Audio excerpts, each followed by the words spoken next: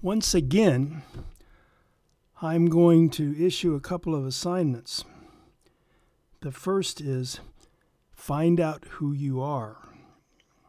According to the TV show Joan of Arcadia, which I recommend buying on DVD or however you get such old stuff, St. Augustine wrote, "To know yourself is to know God."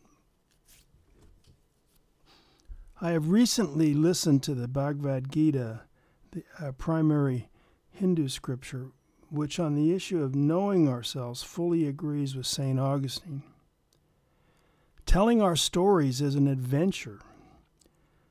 We might know what has happened in our past, but as we write or tell it, new insights and meanings come clear. In the process of recalling and recounting our stories, we discover our lives. As storytellers who draw on our experience, we see evidence that life isn't a random collection of events.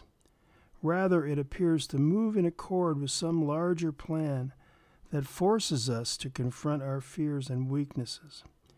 We remember strange happenings at crucial moments. Events we once saw as catastrophes now appear as blessings. Our life stories may become a foundation of our faith. In his essay, Faith and Fiction, Friedrich Buechner maintains that our faith has the same beginnings as our fiction. In, quote, the awareness of events in our lives that lead from one to the other and thereby give each other meaning. The ups and downs of the years, the dreams, the odd moment, the intuitions. The plots of our lives can also be the cornerstones of the stories we write, never mind whether we call the stories fact or fiction. Assignment 2. Ask who you are. In Tucson, my second home and writing retreat, I would wake up and walk a few blocks to Starbucks and think or make notes or whatever. In summer, I would go there about 5:30. Beginning on the walk, plenty of ideas would come. But in winter, I found myself staying up later and awakening at first light about 6:30 and finding that no or few ideas came. Then one morning I woke up at 5 because I was worried about my little Zoe in San Diego, who had been sick for a few days.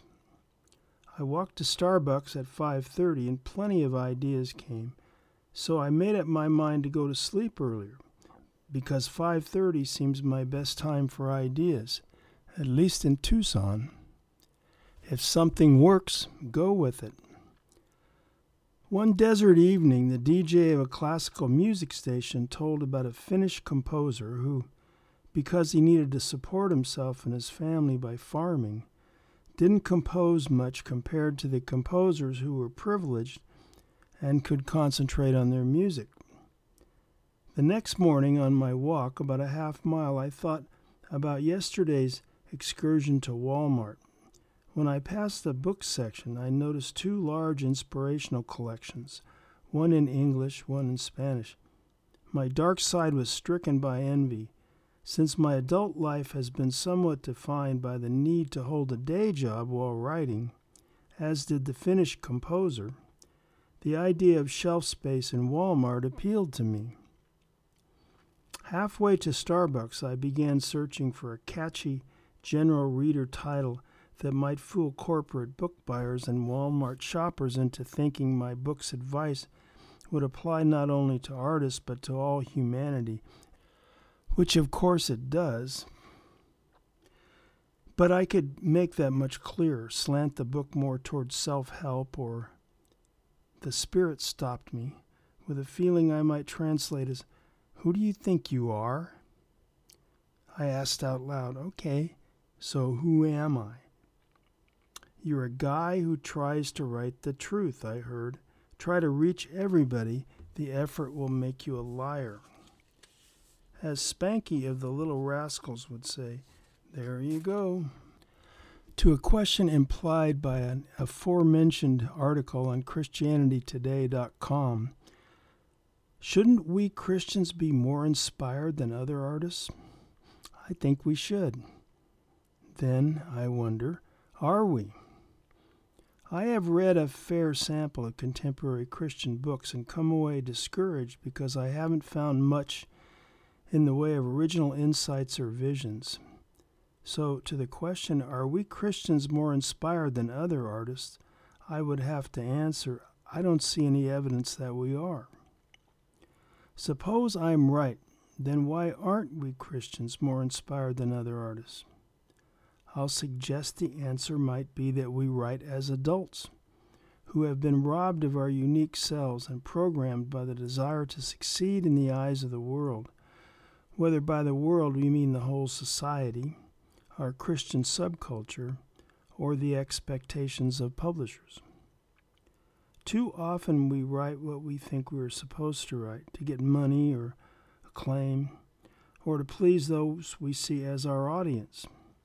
The problem is, when we write for such reasons, we may not allow ourselves to be ourselves.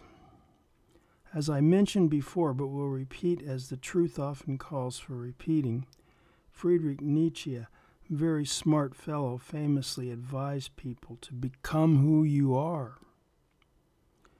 I know a writer of contemporary mysteries with an antecedence in history.